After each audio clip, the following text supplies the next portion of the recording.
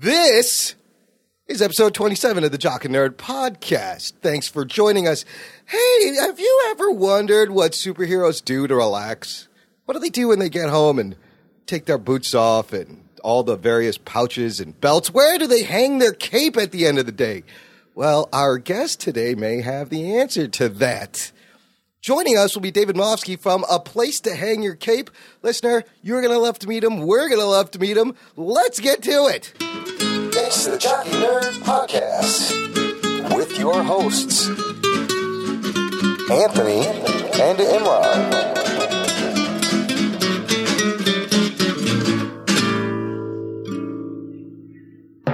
Jock and Nerd. Hey, everyone. Thanks for joining us on the Jock and Nerd Podcast. My name is Imran. And my name's Anthony. He's the Jock.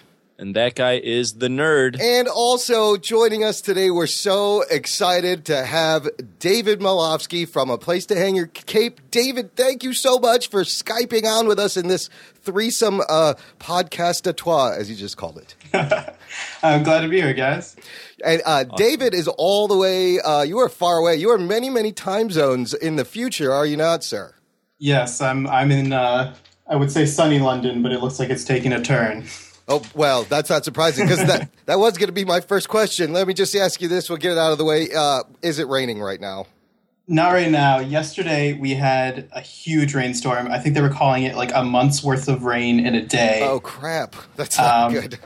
But today it was sunny enough that I got to go for a nice little bike ride this morning, so not too bad. How often is it sunny in London? Percentage-wise. I mean, I've lived in London, I've lived in New York and DC. It's like it rains when it rains. Like, it's not that much more rainy over here. It's more like in the winter, it's just like, you know, it rains, it doesn't snow. Oh. How cold does it get? It's actually more mild than so like I lived in New York before I came over here, and it was like over there you get down, like, I'm now trying to convert it to Fahrenheit, so it'd be like, you know, you get down to 0 or like right. -2 up in New York. Over here, it gets down to, it mostly stays in the 40s. Is about as cold as it gets. Oh, that's like not when bad. It gets down to 0, like that's a cold day. It's it's a very like moist climate. It's very green and lush, and there's lots of beautiful landscapes out there. Like, I love London. I love the UK. I'm a secret Anglophile. The other question that begs to be asked is, does anything happen in the next 6 hours we should know about? I don't Since really you are want to in the give anything future. away. Yeah. I mean, I don't want to cause a paradox. Yeah, because I tell technically, you- no, you can't because it's already happened, so we can't change anything. Otherwise, it'll cause a rip in the space-time continuum. Oh, shit. You're such a nerd, dude. Something like that. Anyways, David, thanks for coming on. And the reason we have David on is because he kind of found us through our other podcast buddy, Peter Kendall. And it's all this crazy random scenario events. And David is editor in cape of this awesome website called A Place to Hang Your Cape. It's a comic book culture website, and I love a lot of the articles. David, when did you start that website? I started 5 years ago in 2010. Wow. Basically, what was going on is I just finished film school, and I had one of the last essays I'd written was about how the war film genre has ended, effectively being replaced by the news, and the superhero film has become our new war film genre. It's basically replaced it. And then I went off on this long tangent with all my friends constantly when we were like, be out of the bar and be like, guys, gotta listen. So the superhero film genre is this, and this. And it's like they'd just be like, David, just shut up about superheroes already. Just go write a blog or something. And that's what I did. Wow. And now, and A Place to Hang Your Cape, it's AP2HYC. Tell the listener, in your words, what it's all about. So basically, I mean, it started off, I was trying to just define the superhero film genre, and that's like the first 2 years that I was on it. Now it's much more about like supporting indie comics. We do a lot of comic reviews. We do episodic reviews of TV shows like you guys do. It's basically celebrating everything about comics and film, comics and superheroes rather, and just like it's a place to hang your cape. It's like I love that. I love that name, and it's where superheroes go to relax. Listener, Yeah, exactly. you can find it at ap2hyc.com. We'll have links to a bunch of things we talk about in the show notes at jockandnerd.com/27. So, but you said you come from a filmmaking background? Yeah, I have an undergraduate degree in film and screenwriting, and then my master's is also in screenwriting. Wow. How do you end up in London? You do not have a British accent. He That's says a terrible holiday, but he sounds like us. I'm confused, people. Oh, shit. What is going on? So I grew up in DC, and then I went to school in New York, and my wife, who I met while she was abroad in New York, she is British. Oh. And so we moved over here together. That's great that you, because man, I would move to the UK in a second. I don't know what it is, but I have relatives from there, and it's just so nice. You went recently to the London Comic, what is it called? London Film and Comic Con? London Film and Comic Con, LFCC. And what you did was like the whole Skype photos was so awesome because I felt like I was there with you, and your cosplay is a badass costume. I'm also looking at this photo of you with the Kingpin and Daredevil, and then that one's great. How was that? It was awesome. This is our 5th LFCC because they do 2 a year. Oh, okay. And last year, the big guest was Stan Lee in his final European appearance ever. So it was He's just getting too old to travel across the pond. He's done? Yeah, it's basically like he's like 92. I just think he's like he doesn't want to be on planes for 8 hours. I don't blame him. Yeah. So basically, they had a huge overflow of people last year. Like people who had bought tickets to photo shoots weren't getting in. People were waiting in line for like 8 hours. So this year, it was slightly better organized. They had the cast of Back to the Future. Oh, nice. So I got to see Michael J. Fox and Christopher Lloyd and Leah Thompson, and it was pretty sweet. And yeah, we also were better organized this year as a team. So it was really good. We got to meet a lot of celebrities. We got to meet a lot of comic creators and authors. It was really cool. Yeah, go ahead. Now, how big is that, like, compared to... Because, I mean, the only thing I compare it to is, like, Wizard World C2E2 in Chicago or San Diego, which is fucking monstrous. How big does it rank in between those, do you think?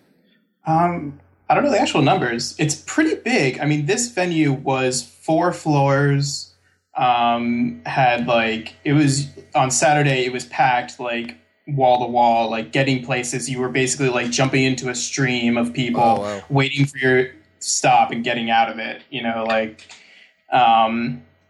it's pretty big. I think it's the biggest Comic-Con in the UK. That's awesome. Sure. Name drop some celebrities you met or people you met.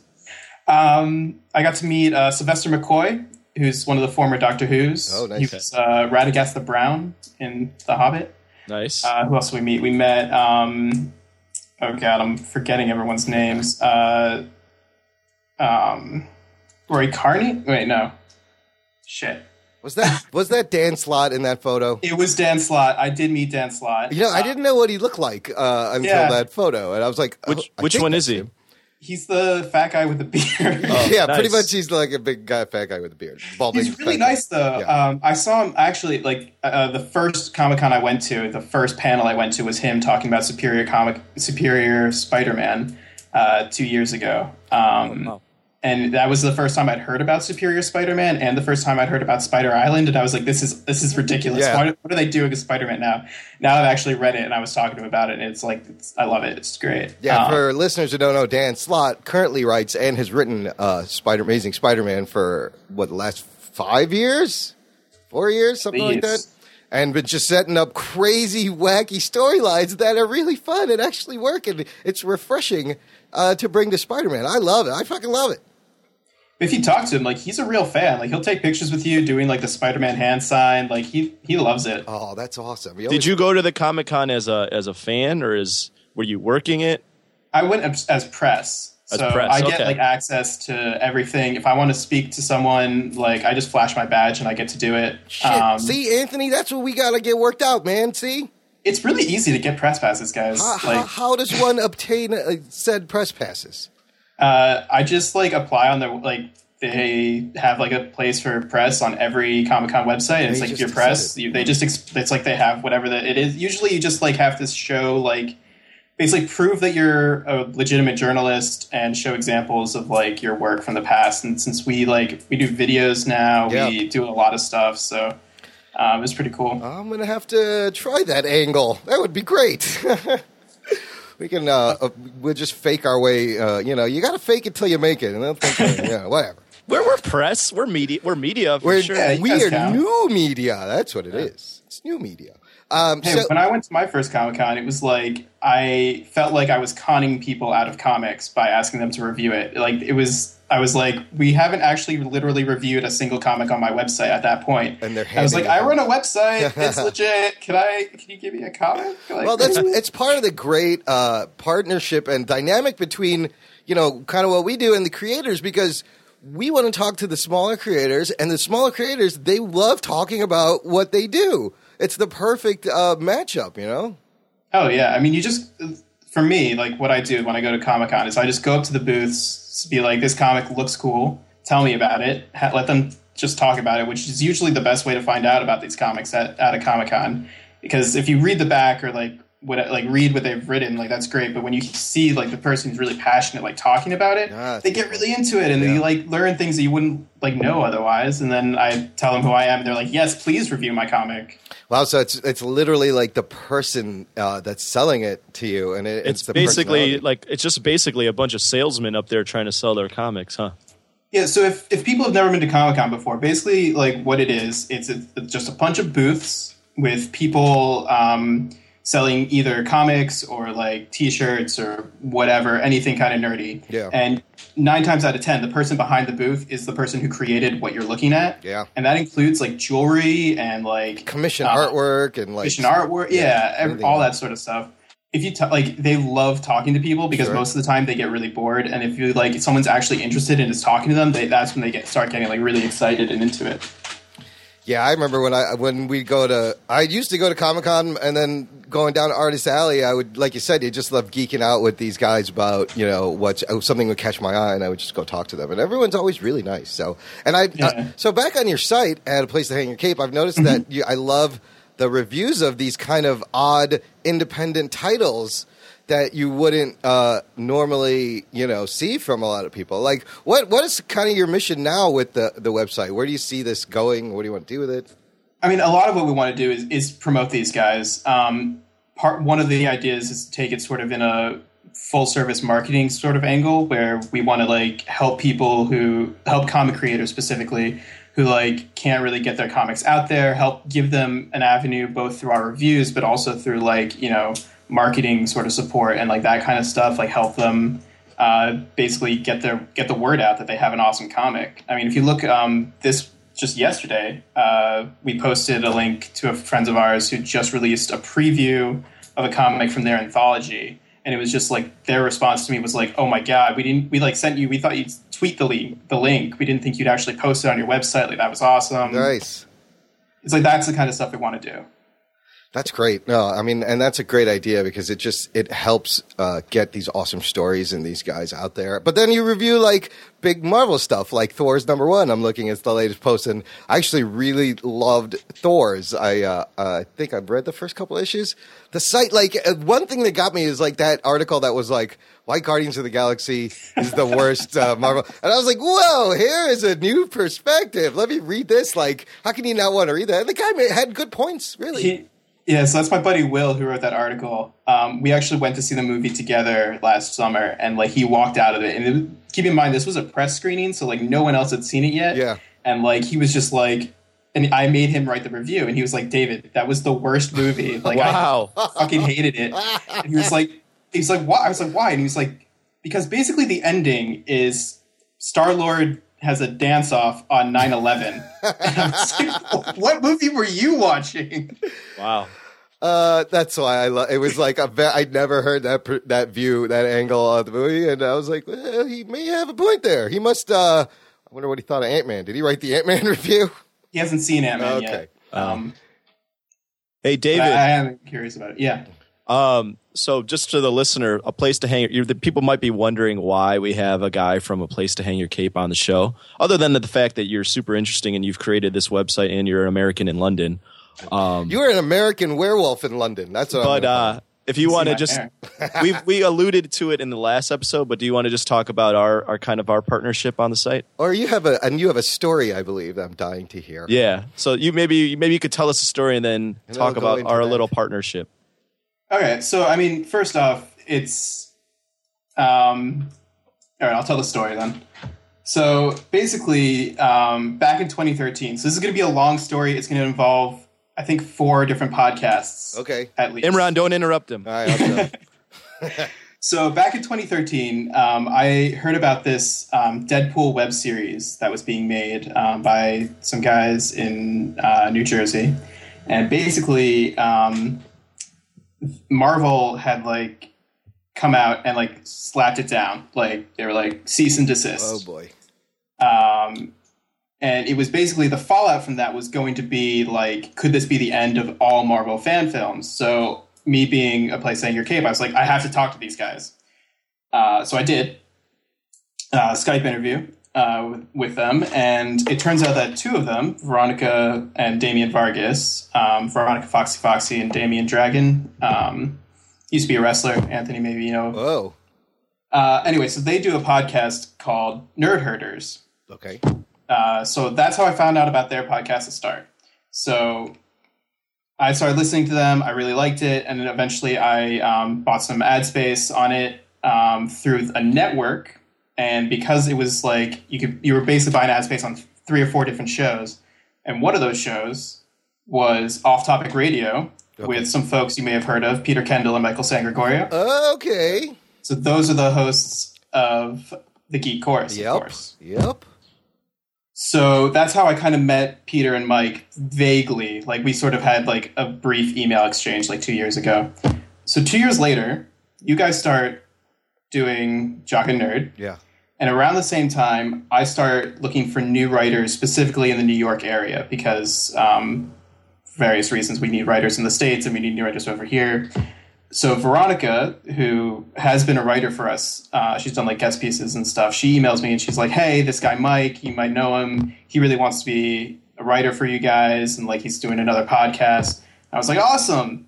Sending me his info, and so then that's how I got involved with Mike and with the Geek Chorus. Meanwhile, you guys are doing an interview with Parviz. Parviz is hooking you up with Peter Kendall. Yeah. And Imran, you then were on the Geek Chorus. Yep. And that's how I heard about Jock and Nerd. And then you hear us there. I love this. So then I'm like, okay. So in the vein of A Place to Hang Your Cape wanting to support indie creators of all kinds, yeah, you know, we want to support not only comics but podcasts as well. I was like, well, let's support another podcast. Right on. That's why I got in touch with you guys. So that's awesome. So many. I think it's was it 4 podcasts or 3? 4. Yeah. And 4 podcasts and a web series. You jumping on that random podcast helped us out. But none of this wouldn't have happened if I hadn't listened to another podcast by Dave Jackson, who had talked about Clamor from New Media Expo, and had I not downloaded it and started using it, and got in touch, and then Parviz contacted us. Like, this is like it's a crazy story. Yeah, it's like a quantum realm microverse in itself, and it all comes down. Basically, we are honored to be, for you to put our stuff on your site, man. It's so exciting. It's like we have a little home in London over there. Thanks for listening and liking it, and I think it is a really good fit. Like us and Geek Chorus and your site, like it's a nice geek nirvana space right there, man. Yeah, I'm happy to have you guys on the site. And for people who didn't catch that, they are on A Place to Hang Your Cape now, so you can listen to them there as well. Woo! And A Place to Hang Your Cape is great. There's a ton of very interesting articles alluded to by Imran with the guy writing about how Guardians of the Galaxy sucked. So we're going to have a lot of we're going to have articles in our show notes from A Place to Hang Your Cape, and we'll be plugging the site. So definitely check that site out. And if you are looking for the Jock and Nerd podcast, can't find it on your podcast platforms, A Place to Hang Your Cape is where you can find it as well. Yeah, you can find it everywhere. Go everywhere to get it. It's all good. Where are most of your writers? Where are they from? Where do they live?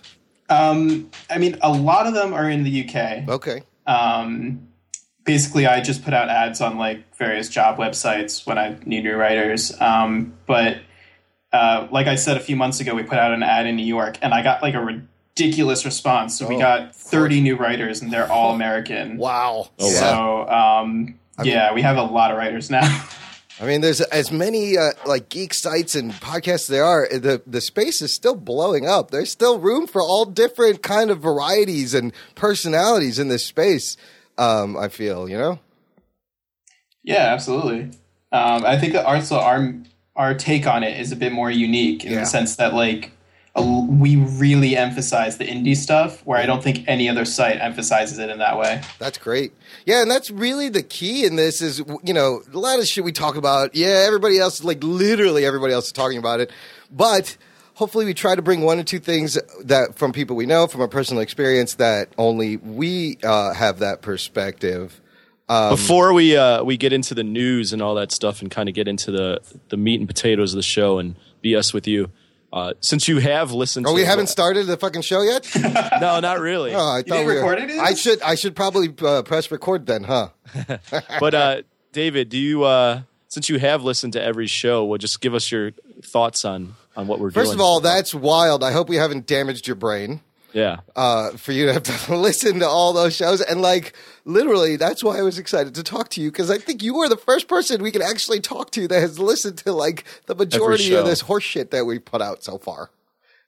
Well, I haven't listened to the Terminator one yet because Well, I haven't seen the film yet, but I think almost every other one I've listened to. Oh, well, yeah. That's awesome. That's awesome.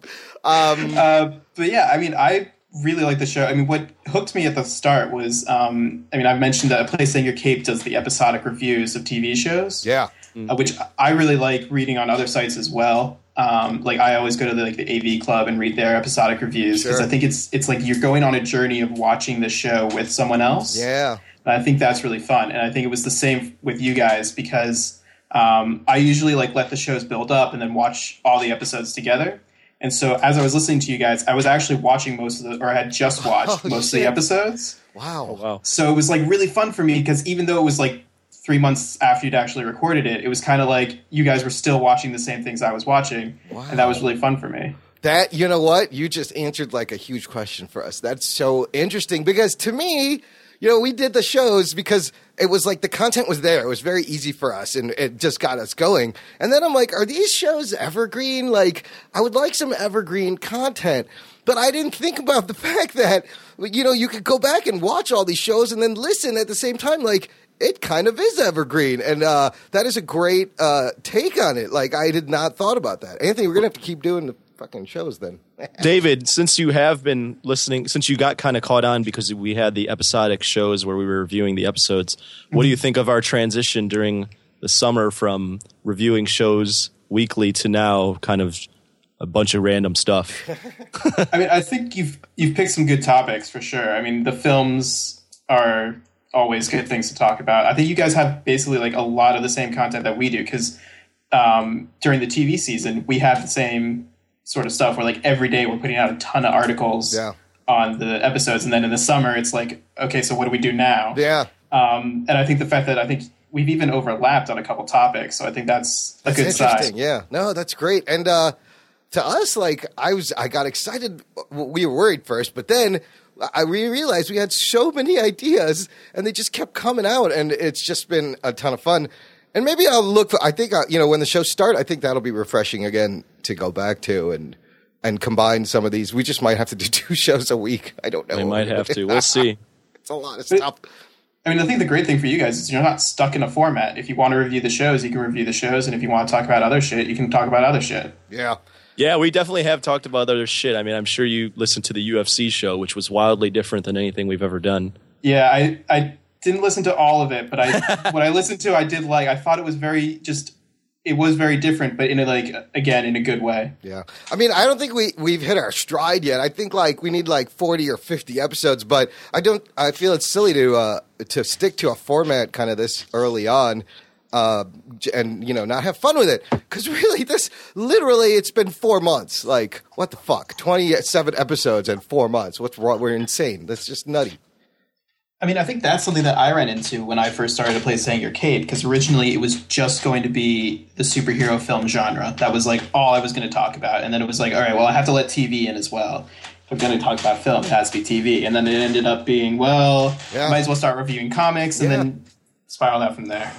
And everything relates to recently. I don't know if you saw our Twitter page, but I've just been obsessed with Hip Hop Family Tree by Ed Piskor. I read the first volume all the way through. It's really good, man. It's amazing. It's a throwback to like the 70s underground comics, the Arc Rum comics in style, but he has researched the birth of hip hop. And then I went back and I watched old hip hop videos, and I actually had old school hip hop on while I was reading it. And it was just a wonderful, wonderful experience. Is that the one you mentioned in the last podcast? Yeah. I want to get him on the show, and I think we'll do a show about Hip Hop Family Tree, because it's a great combination. It hasn't been done before. It's really good. If you like, especially if you like, even if you don't like, it's like history. It's teaching history of this music from its beginning. So. Cool. Well, David, what are these character series articles you've written? This looks interesting. Oh, so those were so basically one of the things I wanted to talk about is when I set out to do the site, I've mentioned this a bunch of times, I wanted to come up with a definition of the superhero film genre. Right. So the initial 20 or so articles that I wrote are on that specifically. That was one article a week for 20 weeks. So what I was trying to do is come up with what is a superhero? How is it that we always know when it's a superhero film, but just having powers and going through the hero's journey, that's not enough to be a superhero, because you have characters like Luke Skywalker and Harry Potter, or even James Bond, who kind of fit into a lot of the same things when you think superhero is someone with powers who saves people. Yeah. So it was basically using those as ways to define what makes the superhero as a genre different, but also the characters different. Yeah, it's it's a hero's journey, but kind of an upgraded hero's journey, I guess, when you get powers and stuff. These articles are great. Each one of these could be an awesome podcast episode in and of itself. I'm actually in the process of turning those and the other articles into an ebook. So I'm hoping to have that out. Maybe within a year. Listen, we should have a discussion if you want to come on, and you can come on and we could tackle one of these articles at a time. And also, I would love, and if any of your writers, I know writers are they can be not the most outgoing, and that's why they write. Maybe they don't like the sound of their voice. A lot of people don't. But if any of them are interested in coming on and talking about their articles, we would love to have them. Yeah, on. We're more than welcome. I'll let them know. Yeah. We put the maybe Will come on and defend his view of Guardians of the Galaxy. Oh, that'd be really interesting. That would be great. Because you have two Guardians fans right here. And I'm a really shitty apologist, so this is going to be a great debate. Yeah, have you caught on to that, David, that he apologizes for everything, that even if it's bad, Imran tries to defend it? I did notice that, yeah. Yeah. Listen, I'm trying. I haven't been my new motto is, fuck you, make it better. Oh, shit.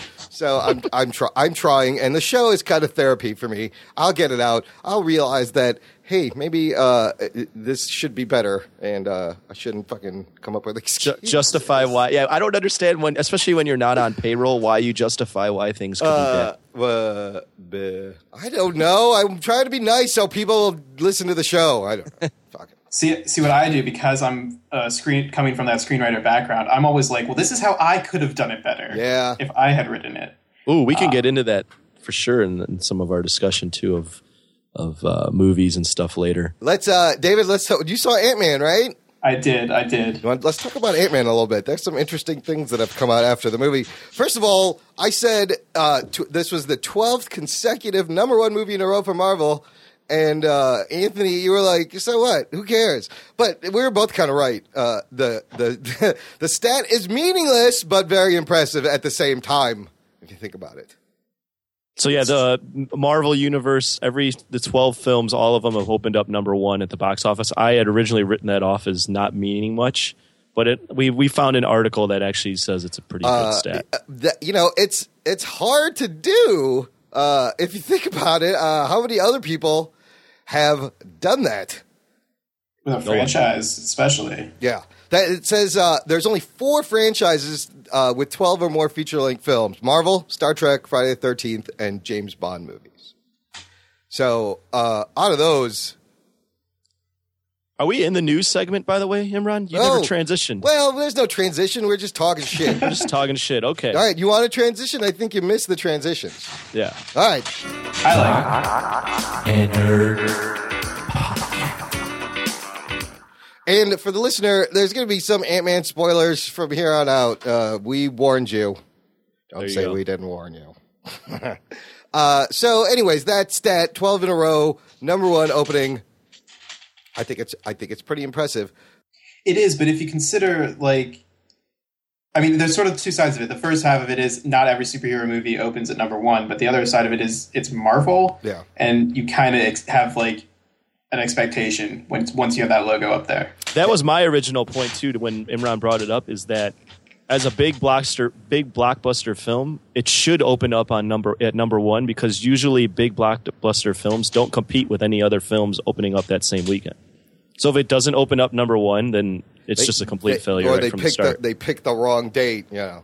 That's true, but they can go up against, like, big animation films, like kids films. And if you think that, you know, especially for superhero films, sometimes, especially for Marvel, that can be a huge chunk of the audience. Yeah. So if you've got, like, Frozen out at the same time as Guardians of the Galaxy, which I don't think actually happened, but if you did, you might have lost a big chunk of the audience. Yeah. Well, they had Minions out while Ant-Man was out here in America, so that took a little chunk out of Ant-Man. And actually, Minions has taken over.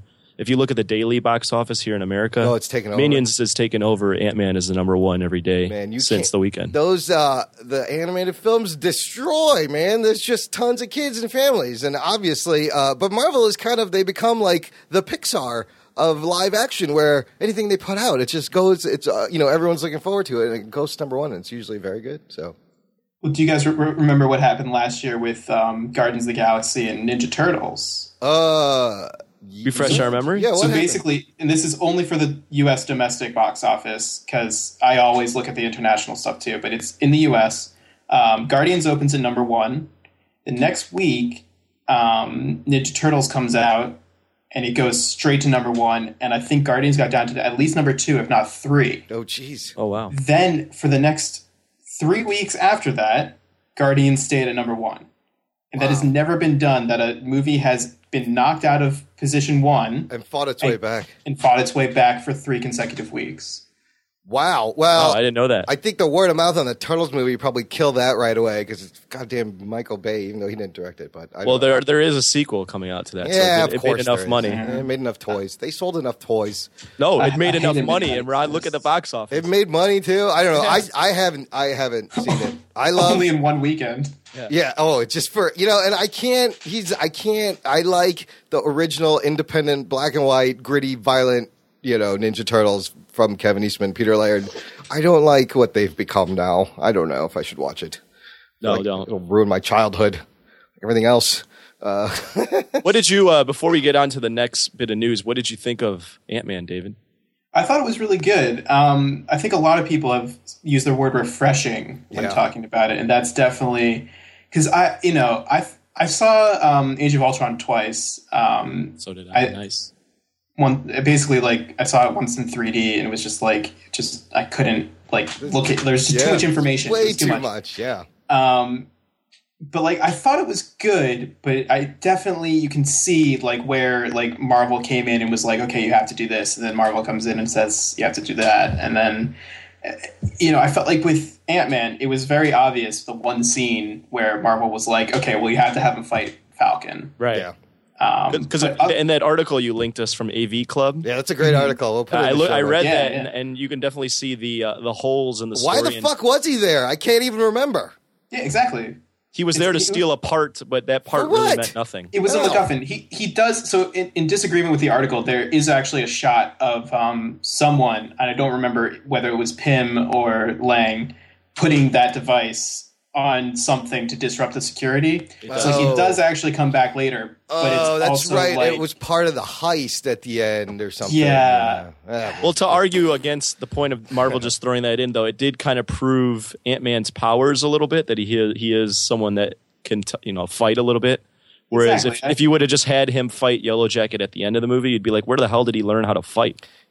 Yeah. So in my articles about the plot of any superhero movie, and especially the origin, there has to be a scene where he so there's the learning how to use the powers, and then usually it's with the villain. Yeah. They have like their first fight and he loses. Right. And this was interesting because it wasn't with the villain and he also didn't lose. And he didn't lose when he was still learning. Yeah, I mean, it was, despite like all the crazy production history and issues this movie had, and despite I thought they really pulled it off.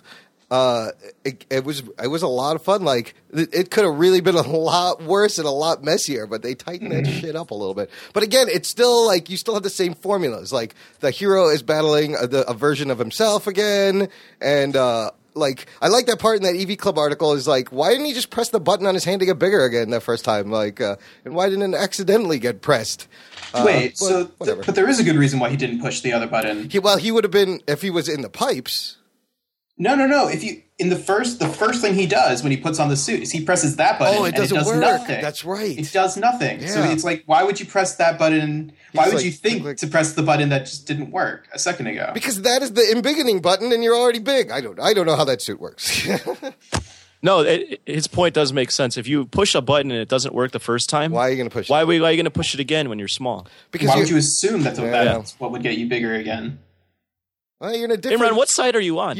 I'm confused now because you're in a different state. I would be like, well, I press this one to go down. This is different of Imran. He's usually the shitty apologist that apologizes for everything, but now he's arguing against the movie, which is totally different. See, you like that? Yeah, fuck you, make it better.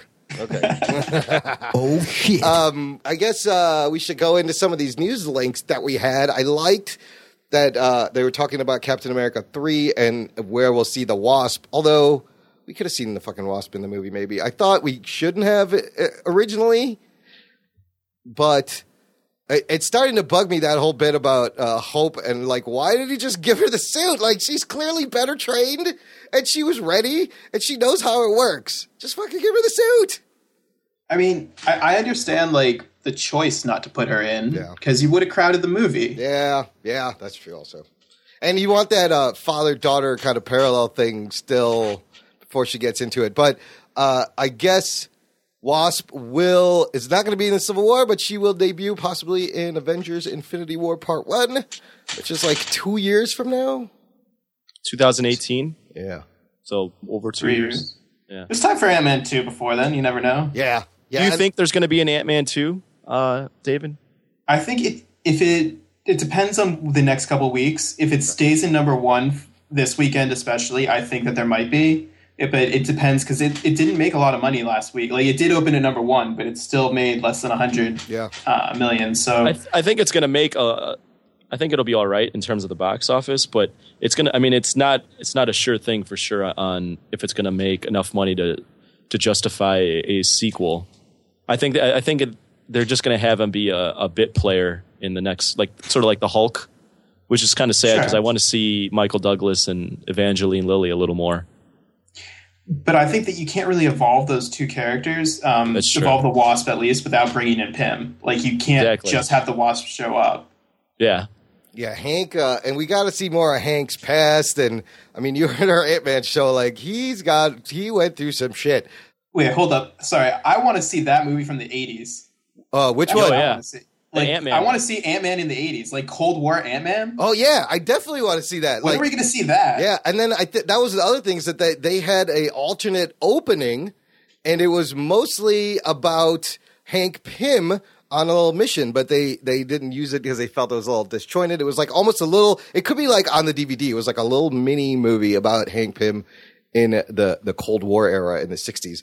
That would be awesome. I would love to see that. That is actually, there is rumors or speculation. I wouldn't say rumors. I don't think I've read anything from Marvel, but speculation that they could make an Ant-Man film that's sort of a prequel, especially with the way they were able to de-age Michael Douglas in the beginning. Maybe have a movie where it's him in the 60s, 70s, 80s doing espionage and stuff like that. That de-aging was really good. I didn't even notice like it just looked natural. I was like, he looks amazing. Like, how'd they do that? I was laughing so hard through that scene because all I could think of was like the whole thing about like she's being aged up. Yeah. They're being aged down. Yeah. And John Slattery just shows up. He's in the middle. He's just himself. He's like, well, I don't get any makeup or CGI. What the fuck is this? He's like, no, you're the perfect age. These guys are not. I love how Marvel like switches back and forth between using John Slattery and then the other guy who plays Howard Stark from the TV show and Captain America: First Avenger. Like they keep switching, but so they have two guys they can go to. With Dominic Cooper. Dominic Cooper, yeah. Wait, Anthony, remember I was listening to an old show and you had mentioned like there was some spoilery thing about maybe Bucky had killed Tony Stark's parents, Howard Stark? Right. When in the MCU does Howard Stark die? Obviously after 1989, before 2008. Honestly, actually, I just watched the scene with in Captain America: Winter Soldier where they confront Zola in the computers, and he flashes up an article where Howard Stark dies in a car crash. Oh. It's in 1991, and he basically says that it wasn't an accident, that he died in this car. And it was 91, I believe. So that was the one rumor with So 2 years later after that scene, Howard Stark's dead. And then in Civil War, Chadwick Boseman playing Black Panther, he's going to be hunting Bucky, which is maybe why they have Bucky in that little end credit scene. What do you think was going on there, David? Well, there's rumors that like Stark finding out that, or Tony, I guess, finding out that Bucky killed his parents. Yeah. That's going to be like the spark that sets everyone against each other. Ooh, I like that. If Captain America is defending Bucky and Stark is like, this guy fucking killed my parents. Yeah. Like you can't have him on the team. We're not going to make him an Avenger. Yeah, that's a huge. Like, I totally get that. I think what was going back to your question, I think what was going on is like they found Bucky and it's probably during the Civil War. Like it's definitely started. Yeah. Okay, yeah, because he said that's a daily from the set of Civil War. That scene was literally ripped from a daily of them shooting the movie. So these accords or whatever. But do you think they're brainwashing him, or what? Anthony, what did you think was going on? Because we both. I originally thought Bucky got his arms stuck in there because he was trying to get out. But after further thinking, I have rethought what I was said last week or last podcast, and I think Falcon has trapped him in that vice, and they're trying to figure out what to do with him. But what do you think, David? I mean, when the shot opened and you saw him just with the vice on, that's what I thought too, that he was trying to get it off. But it was also like, I don't know. I mean, I've kind of gone through the same thought process, to be honest. I think that, they probably caught him, and now they just don't know what to do with him. But I don't know why they would be calling Scott. Like, I know that I think you guys may have been the Geek Chorus mentioned that like maybe there was like a chip in his brain they had to get out for the deprogramming, and like only Scott would be small enough to do the surgery, something like that. But I don't know. Well, that's why I thought they originally Bucky got himself stuck in there, and that's why they were calling Scott, because Scott could shrink down and get him out. But then which would support my first theory. But then the second theory is that they got him and they trapped him in the vice. So. Yeah, why would they need Scott? That's the only way you can fucking hold that guy, dude. You have to immobilize that goddamn arm or you're dead. So correct me if I'm wrong, but during the comics in Civil War, it's right after Winter Soldier. Isn't Bucky like working for Nick Fury during that time? He is, yes. So clearly they're not going that way in the film. No, well, I've read rumors that it's not. They're not really copying much from the storyline of Civil War. Yeah. It's the Superhuman Registration Act is not really a thing here. It's a little bit more. And I've also seen that I think Fahey might have been quoted saying, even though there's a ton of characters in this, a lot of them are just window dressing, and it is really just a personal conflict between Stark and Steve Rogers. It's interesting. They've taken like the Superhero Registration Act, but they made it really personal with these two guys, which is kind of cool. Yeah, I'd heard that it was like more about making superheroes accountable, or like dealing with the consequences.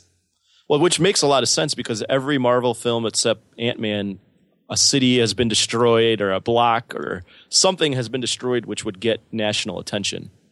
Which is why I really liked Ant-Man. The fight was in a briefcase. Yeah, the fight was in a briefcase. and in a girl's home, a train set. On a train set. It was so good. Oh, man. I was reading this article this morning. I'll try to find the link for you guys. It was about how getting the rights for Thomas the Tank Engine. Yeah, I just read that too. They had to go in. They're like, you can't tie anyone to the tracks. Thomas can't look evil. Thomas can't hurt anything. And they really, I mean, they could have used any train, but I think that those concessions were good because Thomas the Tank Engine for me was a good. You need Thomas in there because I got that. Yeah. I also don't think that those conditions hurt the movie in any way. No, not at all. They totally it worked. It fits in the tone of the whole thing. Yeah. When Thomas the Tank Engine's on his side, giant next to the house, and his eyes are just swaying back and forth, I'm just cracking up the whole time. Yeah. Did you guys see this thing that Ant-Man was almost made by Howard Stern? I did see that. It was saw that too. He was a lot of people, but he was a huge Ant-Man fan, just like Edgar Wright, because Edgar Wright just wanted to make the movie. And 15 years ago, he had a meeting with Marvel, tried to buy the rights. How bad would that movie have been? Oh my God, would he have been in it? Would he have just produced it? He'd be like, ooh, what I do to you, I shrink down. Oh, I can't even do Howard Stern. God, I just imagine that as being like Ant-Man, but with like dick jokes all throughout. Like, oh my God, that would be like, what would he use the enlarging shuriken for? It would, it would have been an entirely inappropriate, different movie. That's all it would. That's what it would have been. He also the shower scene would have been a lot different. there would have been a lot more boobies in it, man. Maybe it would have made it better. I don't know. Oh shit! I guess he was also rumored to be. He was going to play Scarecrow in one of Schumacher's third Batman movie. Well, I'm glad none of these things happened. This all sounds horrible. And then there was an alternate ending, which it's really not even that big of a thing. What was the alternate ending? The alternate ending was that he was going to Mitchell Carson, played by Martin Donovan, you know, the S.H.I.E.L.D. agent that works for Hydra that went bad. He kind of gets away with some of the cross particles. And originally, Ant-Man's final fight was going to be stopping him and getting the particles back. But instead, they kind of left it out there for, Ant-Man 2. Or whatever reason in the Marvel Universe, these cross particles could show up anywhere and cause any kind of damage and stuff. So, yeah, I like that better. Yeah. I think that if they had done another fight after that one, it would have really diminished the impact of him saving his daughter like that. Yeah. You know what it would have done? It would have reminded me of Spider-Man 2, Amazing Spider-Man 2. Yeah. When where you're like, defeats Electro, over. and then all of a sudden Green Goblin shows up out of nowhere. That and you're fucking like, wait, movie, this movie's not over? Because at that point of the movie, dude, you're just like, okay, that was good. The movie, it's all been resolved. It's great. Like, it was perfect right there. It should have fucking stopped.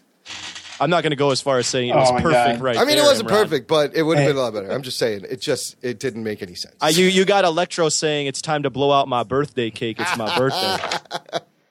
My buddy Will, who hates Guardians of the Galaxy, Amazing Spider-Man 2, he fucking hates it so much, and he just can't stop talking about how one of his big questions is is the dubstep soundtrack is that diegetic? Is that is it Electro doing the soundtrack the whole time? And if so, why does he have dubstep powers? That's a good point. I thought you were going to say your friend Will loved it, and I would have probably shut off this podcast. You know what? And walked away. Electro would have been like the fucking badass EDM DJ in the whole fucking land if he just used his powers for good instead of evil. Can you imagine? Do you catch when Electro when they're fighting in the electric yard or whatever the hell it is, and he's playing Itsy Bitsy Spider with those electric poles, and he's hitting each pole, and it's hitting a note on Itsy Bitsy Spider. Oh, it's playing the tones. The music is playing as he's fighting him, but Electro is causing it. It's not the background. I think I did see that. None of that makes it better. No, exactly. No, I'm just saying how bad the movie is. It's Jamie Foxx. It's his new hit record that's coming out. It's as if Joel Schumacher decided to make Amazing Spider-Man 2. But that scene was fucking awesome. It looked awesome. Like the action. It's fucking awesome. The you just said it. I just told you that they're playing Itsy Bitsy Spider in the background. Just turn the sound off and watch. Not awesome. Not awesome. It's not awesome. Listen, Imran, shut up. You turn the sound off and you just watch it as like a fucking cutscene from a video game. I don't know. I just like the visual effects. Emma Stone is up there figuring out how to turn on the electric grid, and there's a button that says off. on. Yeah, on and off. And she's trying to figure out how to turn it on. Couldn't find anyone else to do that. Yeah. People are actually calling it the Batman and Robin of the Spider-Man franchise. Yeah, I it could is. see that. I could see that. And it's I could like, see I that. didn't think it could get worse than Spider-Man 3, but geez, was I wrong. It was bad. I can see that. Imran, do you have anything to apologize? Can you defend the movie? I'm sorry that I'm an apologist. How about that? How about that? Oh, shit. All right. How about we have we love Devin Faraci from Birth Movies Death. He's written a couple of really fun, neat articles. One is called "Will We Ever See Marvel TV Stars in Marvel Movies?" And we have discussed this before. David, I would love to know your thoughts on this whole thing and why. Well, let me just summarize the article Yeah. for David if Yeah. he hasn't read it. Have you read it, David? I think so, but go Let for me it just anyway. well, for the listener. Basically, it's not because Marvel TV and Marvel Studios have this divide and they don't work with each other. It's more along the lines of scheduling, and in that Marvel movies are written out way in advance, whereas Marvel TV shows are written almost during the week or as the show is filming. Yeah. So they could have Daredevil appear in an Avengers film, but then he may look totally different in the Marvel TV series. So they don't want to have that. They want to make everything. Plus, they don't know where The same. Daredevil's going to be in the Right, TV they don't show know, when that exactly. movie eventually. So the production schedule, yes, it makes it limiting, And everything that airs Yeah. in Marvel, whether it be TV or studio or movies, airs in real time. So Yeah, that they I have to thought have- was interesting. Like literally, Ant-Man takes place months after Age of Ultron, just like they came out. That's kind of neat the way they put it on the real timeline. Yeah, I mean, I thought that article, that was the first time I'd heard like a good reason why they were keeping Yeah. them separate. Yeah. right. And like that I could totally understand, because like you don't want like Tony Stark showing up on Agents of S.H.I.E.L.D. and then like 2 months later the movie comes out and it's like, wait, why is your chess piece different? Why Yeah. why is it that this new invention that you created that could totally solve this problem that was from Agents of S.H.I.E.L.D.? I also think that like the other reason I heard is like that they're keeping the two things totally separate to the extent that like Coulson is dead in the movies. Yeah, Right. yeah. Yeah, It's Coulson like- is dead. I mean, I feel like they weren't definitely not planning to have Coulson ever be back. So But Fury is dead and alive and in the movies. But is it like no Fury like They they think just he's- think he's dead. But they it's think more he's like, why are they doing all this cool stuff on Agents of S.H.I.E.L.D. and then not talking about it in the movies? They just we always That's thought always Couldn't been you just weird. funnel you could just funnel viewers back? yeah. Now, but is that alienating to people who maybe have not seen the show and just watched the movies, or the other way around? Like we thought they were willingly ignoring the Marvel TV universe, but it's like they kind of have to ignore it so things don't get so messy. here's the apologist. I mean, yeah, but the other thing is like, okay, great. So they have to keep things simple. That's a fine argument. Yeah. But what about the opposite, which is like you're tying the TV show into the movie. Right. Like they're clearly referencing Avengers. Yeah. If you did like even like an offshoot of like, oh, I heard like S.H.I.E.L.D. is like still coming back. Tune in next Like- week. Back to the Like movie. no. It's just like I heard that like Yeah. like I know Hydra took it over, Yeah. but like have you guys heard that like S.H.I.E.L.D. is like Yeah, something reformed small a like little that. bit? That's all you need. One line in Avengers. Yeah, Like because- Maria Hill could just be like, "Oh yeah, I've been talking to the new S.H.I.E.L.D. guys." As a viewer, Yeah. it sucks because I watch Agents of S.H.I.E.L.D. obviously every week, and I've invest so much time in this, and then I watch it, and they're trying to tie it into the movies, and they keep saying, "Hey, look at us," and then when you see the movies, and then that they don't acknowledge the TV show at all, it's like, well, what the point? What's the point of even watching this TV show? They don't even care. Yeah. It was The movie makers at least don't care. It was especially disconcerting in Avengers. It just didn't help the experience from going from the show to the movie and back. It was just kind of laughably tacked on there a little bit. I mean, the other side of the argument though is that maybe they'll benefit from being separated more. I mean, look at Daredevil and look at Agent Carter. Like those were completely separate from the movies, and they were like the better shows. True, very true. Man, I would love to see Daredevil though show up in one of the fucking movies. So I've talked to Charlie Cox. What? Oh, what? Hold Yeah, on. Oh, shit. Okay, continue. No, I met him a couple months ago on a press thing. I actually specifically asked him, like, are we going to see you in any of the other movies? And he was really like, kind of like coy about it. But then he was like, yeah, I've signed options for everything. Like, so he's optioned Wow. for Agents of S.H.I.E.L.D., for any of the Netflix shows and any of the future Avenger movies. So the option, at least on the actor, is there. So if he has to commit to it. Yeah. Wow. So, Can you imagine though? Wow. I mean, I agree with Imran. I want to see Daredevil eventually in a film just because his character is awesome. But can you imagine now watching after having seen Ant-Man and then now watch it go if you turn on Daredevil, just how wildly different the tone is in those two properties? Paul, Well, yeah. I mean, Right? literally, like we were talking to him about that too, like, because I was at like a roundtable interview with him, so it was other people chiming in. So we were saying, like, what about the fact that like Daredevil's not for kids, No. but Avengers is. Yeah. So how like you couldn't have like Daredevil coming in and beating someone to a pulp while Captain America throws a shield around. Mm-hmm. So it's like they were talking like that. I think is actually a much more valid reason to keep him out of the movies than anything else. And it's also like you don't want a 5-year-old going, I don't know Daredevil. Why can't I watch the Daredevil show? I mean, the Netflix stuff is a lot like their Marvel Knights imprint, which it was for mature audiences. It was a little darker. It was grittier, but it was all kind of every Marvel Knights title was in the same kind of dark universe.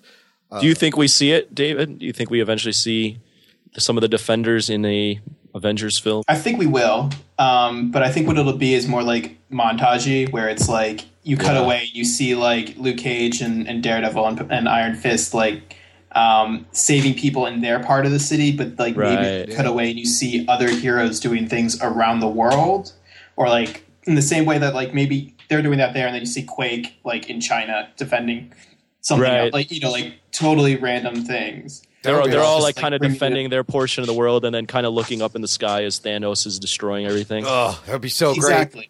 But like in a way that you could still have all the shows and movies be separate, but still like, oh, there's like a tip of the hat to you guys. I mean, I feel like if they can culminate to like Avengers Infinity War Part 2, and then just everyone who has been in a Marvel movie or TV show is in that fucking movie for like a cameo, whatever. It's like just shove everyone in that movie. It'd be awesome. Random thing. Remember, Imran, when we talked about how Phase 2 has been did a big Easter egg to Star Wars with the hand getting cut off? Oh yeah, where's the Star Wars one in Ant-Man? Ant-Man, his arm falls off first. Yellow Jackets, when he's getting sucked in, shrinks. Oh, that's right. He shrinks his arm off.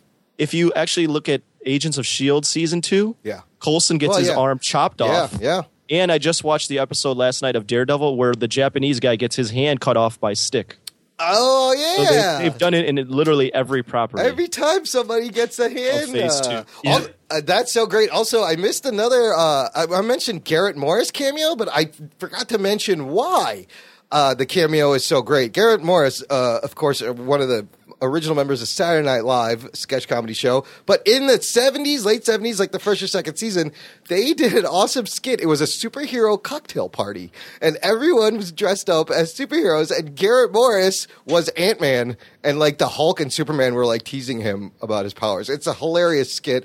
I'll put a link to the show notes at jockandnerd.com/27. But clearly, Peyton Reed, his comedy background came through in this movie, which is, I kind of loved the comedy in the movie. Like, it was primarily like a comedy. It was like a comedy action heist. Did you catch, I don't know if you guys caught this, but when we and Imran were talking about the show last week, or the movie last week, we were talking about how we could point out the obvious Edgar Wright references, such as Michael Pena telling the story, or them playing The Cure while they're fighting inside a briefcase. The disintegration. Yeah. I've actually read that those are actually Peyton Reed add-ons. Those are not Edgar Wright. Really? Yep. Wow. I've read online that I've read that through your boy Devin Faraci. Wow. That those are actually Peyton Reed add-ons. Because Edgar Wright does that quick cut storytelling thing all the time, and all the he was Sean basically movies. making the point that you really can't point out all the Edgar Wright stuff. That people think that there's Edgar Wright stuff, but they don't really know. So stop giving credit to Edgar Wright for all this I would stuff. love to read that original script. David, how do I get that original script? Do you know a person? I'll speak to some people. See There what I we can go. I like having some David calls. on the show. Yes. I think it did leak. I mean, we did. We have on our site. We still have the original test footage that he shot. Yeah. Oh yeah. Which if they think they basically just did that in one of the scenes when he's like fighting the guards. It's pretty much the exact same scene. It is. But the script was rumored to be not really leaking, rumored to be in circulation, like on the interwebs. I'm very curious because I've also heard other people mention that bit about that Edgar wanted to make a movie about an ant that turns into a man-size thing instead of the other way around. Have you heard that, David? I heard other people talk about that. I did. I also heard that like as soon as it became an MCU movie, like that was never going to happen. Oh no, of course not. Yeah, like I feel like he wanted to make like a horror movie. It was like a pulpy horror movie or something. Yeah, I mean, I could see that working, but it would not be a superhero movie. It wouldn't. No. It would just be like you could make that same movie and call it Ant-Man. It just wouldn't be like Hank Pym Ant-Man. It wouldn't be Ant-Man really at all. Yeah. Hey guys, it's the Jock here from the Jock and Nerd Podcast. Want to thank you for listening to our show. Shout out to podcast.ph in the Philippines for carrying our show, distributing it across the world. Since you are listening to this show, you could go on to iTunes, Stitcher, SoundCloud, Spreaker, whatever podcast platform you are listening to the show on, and give us a quick review as well as subscribe. It really helps the show, helps get our content out there for people to find much easier. Thanks again for listening to the show. Back to the Jock and Nerd Podcast. This next bit of news, I think this has been debunked. Basically, Devin's written another article titled, "Is this our first look at the new Spider-Man costume?" But this goes back to this weird Twitter account from the Russo brothers. But apparently the Russo brothers never had a Twitter account, don't plan to have a Twitter account, don't use Twitter. Other people put stuff on their account for them, but Devin kind of has fun playing the game and indulging like maybe this. Where did you see that it was debunked? James Gunn. Yes, James Gunn. Yes, in the article. Yeah, but then he took that tweet down. Oh, really? Yeah. And if you look at like who's been following that account, it's people that have been working on the film. Right. That's why people are like, maybe this is. Are they fucking with us? They might be fucking with us. Also, in this article, another guy, one of the commenters writes. He works out in California for the studios that make these costumes, and he's like, "There's only about 2 or 3 studios that make all the costumes for everything. So, like, some of these costume shots could have come out from there. I don't know if they're fucking with us. It looks like the Superior, like a black and red Spider-Man costume, kind of like Superior Spider-Man or Miles. Fake. Yeah, or it's just fake.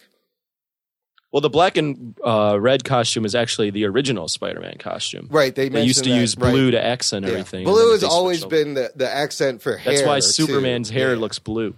Yeah, blue highlights. It's just it's your cartoon language. I don't know. I don't know. Well, whoever made this account did a good job of getting people all up in a tizzy. That's for sure. The account is just at Russo_brothers.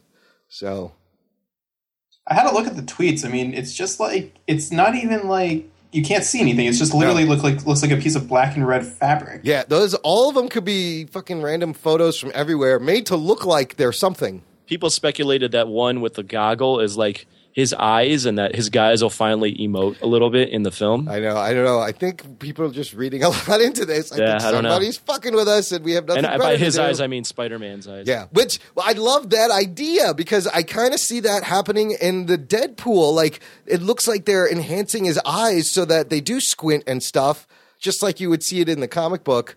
I've always wondered how would you do that with Spider-Man because. In the book, it's a huge part of his expression and his look. But it should be CGI and not mechanical, like this little plastic cup holder thing, whatever it is. Yeah, definitely CGI. I mean, I totally was going to say the Deadpool thing with the eyes, but I think that, like, because when you're behind the mask, you can't see the face. Like, you can't see the emotion and stuff. But I think that's why in the Amazing series, they kept having him take the mask off. Yeah. Well, that's why they do that with every hero. If they wear a mask, they take them off. Number one, because actors get paid to show their face, and they don't want to be behind a mask. But number two, you don't see expression. So literally if you look at Captain America, his mask always ends up off. Iron Man, his mask always ends up off by the end of the film. Well, you think we'll ever get to a point where they will be comfortable enough to leave one dude in the mask like the whole time, just until the end? Like. I think that would be really meaningful way to do it also, to flip it around. They have. Judge Dredd. Oh, yeah. You gotcha. Boom, Imran. Oh, boy, I got it. He got me, yeah. I had to drop it. The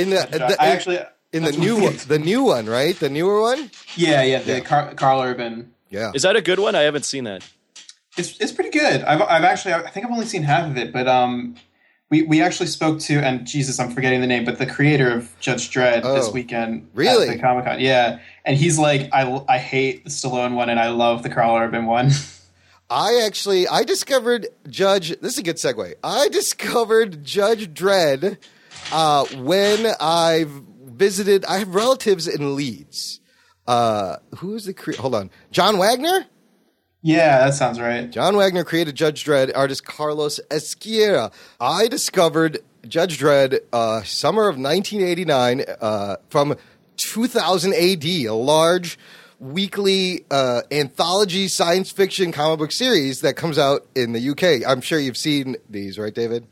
Oh, absolutely. They have booths at all the Comic-Cons. Yeah, I have a lot of the old ones, and they were great because they were just like literally on newsprint, really low quality newsprint, but it would come out every week, and there was different, like there'd be a Judge Dredd story, there would be, I'm forgetting some of the other crazy titles that come out of it. But basically, here's my story. I have relatives in Leeds, and summer of 1989, it was my first summer away from home in London by myself with my cousins and my uncle. Now, do you guys, you were very young. Do you remember what came out? Well, I remember what happened in the summer of 1989. George Bush was president, and in the summer of 1999, Batman was coming out. It was huge for me. I had read the novel. I had bought Wizard. This is pre-interwebs, people. We didn't have no fucking Screen Rant or nothing would be leaked. All a you place saw, to hang your cape. There was no place to hang your cape. There was no place to see. It was you had to buy the magazines to see everything. I was so geeked. Well, check this out. I leave for London, for Leeds, to visit my relatives the day before the goddamn movie comes out in the States. I'm so pissed. I'm there all summer, and my return ticket is also scheduled the day before the movie is released in the UK. So after waiting for this movie for like a year, I fucking miss it at both ends. And I was like, oh, well. And then the worst thing was, like, my dad had sent me a postcard when I was there, and he goes, yeah, I saw Batman. I was kind of disappointed. I was like, what the fuck? Why are you telling me this over a postcard?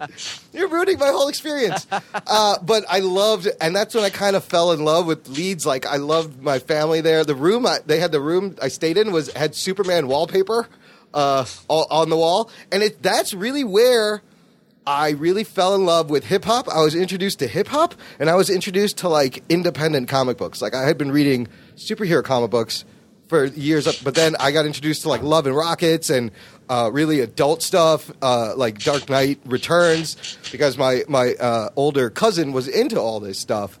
But man, that was a crazy summer for me. That's also the summer that I stopped being a little shit. I was 13 and I was a kind of fucking little annoying asshole shit that thought the world revolved around him, you know, as a lot of teens are. And, you know, you all have those uncles that'll just fucking set you straight, that'll let you know how it is. They don't give a shit. My fucking uncle, we drove around, rented a car, went from Dover to Calais, drove to France. It was a nice little trip. I must have been such a little shit because all I remember is at one point we were staying at some guy's house and he was washing the dishes and I don't know what I was saying. I think I was just like being an obnoxious ass kid. He fucking turns around and throws like a glass plate on the ground in front of me. Oh, wow.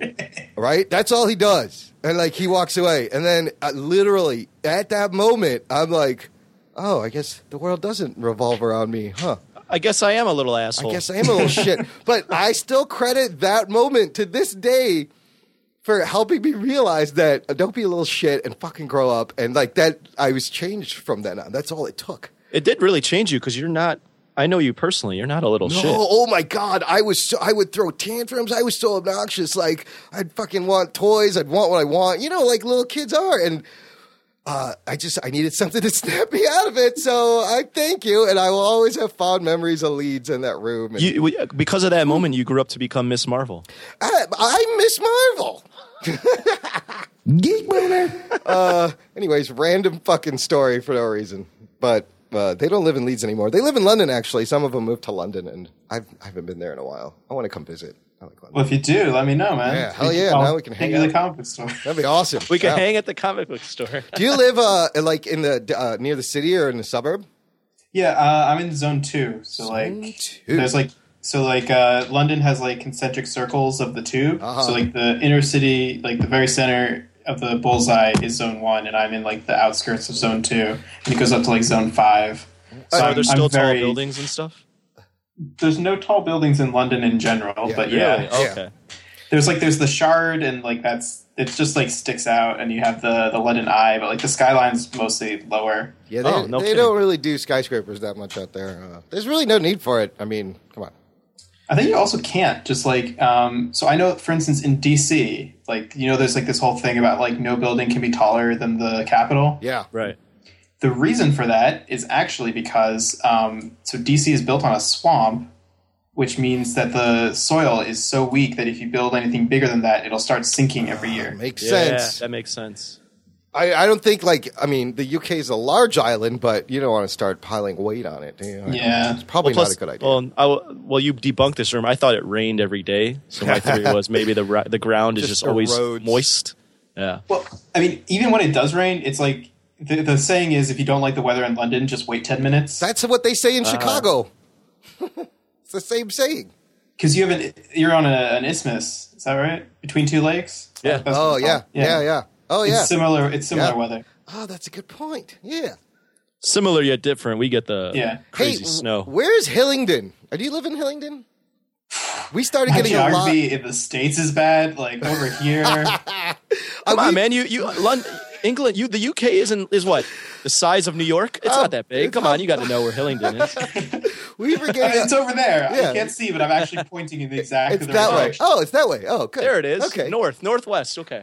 We've just been getting a lot of downloads from Hillingdon, like neighborhood of London. I guess I'm not exactly sure, but thanks for listening, you guys. jockandnerd.com. Maybe it's friends of mine. I've been talking you guys up. Oh, that's we great. Appreciate that. You know what? We really appreciate that because we love word of mouth. Yeah, I mean, that's the best way to get someone to listen. And, you know, as far as we've come in podcasting 10 years, it's still like a lot of people just don't know about it. You know, you just kind of have to show them how to get it and where to listen to it and what it is. And then they get hooked. At Comic-Con, I literally had someone get his phone out and subscribe to you guys. Oh, wow. Geek boner. Wow, you are awesome, dude. We can't thank you enough. That's fantastic. Well, he was like, I'm looking for some new, like, geeky podcasts about comics and shit. I was like, get your phone out now. Yeah, you got a whole bunch of... Yeah, I got a whole bunch of... Oh, so speaking of which, on our Twitters, we had a little back and forth of an idea with Geek Chorus crossover to do a Superior Spider-Man show. Do you have any update on that, Mr. Malofsky? We have a slight update, which is that... so I spoke to Dan Slott about coming on that podcast when I saw him at Comic-Con, and he has said a firm maybe. Whoa, shit. That's not a no. He's basically said it depends on time because he's very far behind on his work at the moment. So you're saying there's a chance. There's a chance. And, you know, of course you had asked the question, but we are all willing to work around his schedule. Whenever he wants to do it, I don't give a shit what I'm doing. You want me to take off work? I'm Fine. fucking there. I mean, I can't miss that. I'm fucking there. I mean, I'll show up for it. It'll probably be in the middle of the night over here. Right? I'll still show up for it. But it's such a great idea. So our idea was like just to discuss the whole idea of kind of Superior Spider-Man and how do you refresh a character after 50 years and introduce more people while serving the old fans and keeping people interested. And for people that haven't seen this, or read this, and haven't been listening to our show, Imran, just briefly go over what Superior Spider-Man was. Superior Spider-Man is a little series. It ran for 31 issues and a couple of annuals, and there was also a team-up side. But basically, Dr. Octopus switches minds with Peter Parker as his last final moment before his body dies, leaving Peter trapped seemingly in Oc's body and Oc's brain in Peter's body, and he decides to become a better Spider-Man, a superior Spider-Man, and take over and kind of police the city, but using gadgets. And he goes and gets Peter Parker graduated and makes him a doctorate. Oh, don't spoil everything. And I mean, and then I will. But then don't spoil it all. No, because I haven't finished it yet. All right. Well, that's all I'm going to say. So my way to explain it is like it's basically using supervillain methods applied to superheroics. Yeah, and that's I think is the most interesting part of it. Yeah. And if that's a better way to do it, but it's so good. Like I mentioned before, like I had just kind of started getting back into comic books, and then this happened, and I'm like, "What the shit is this?" And Peter Kendall was initially upset, but he also loved it because you're like, "Where's Peter Parker? We want Peter Parker." And I think a lot of people were initially upset and then came around on it.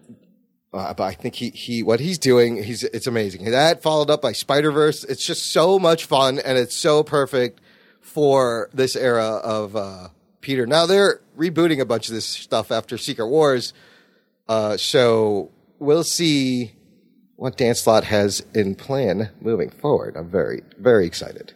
But Please tell me anything.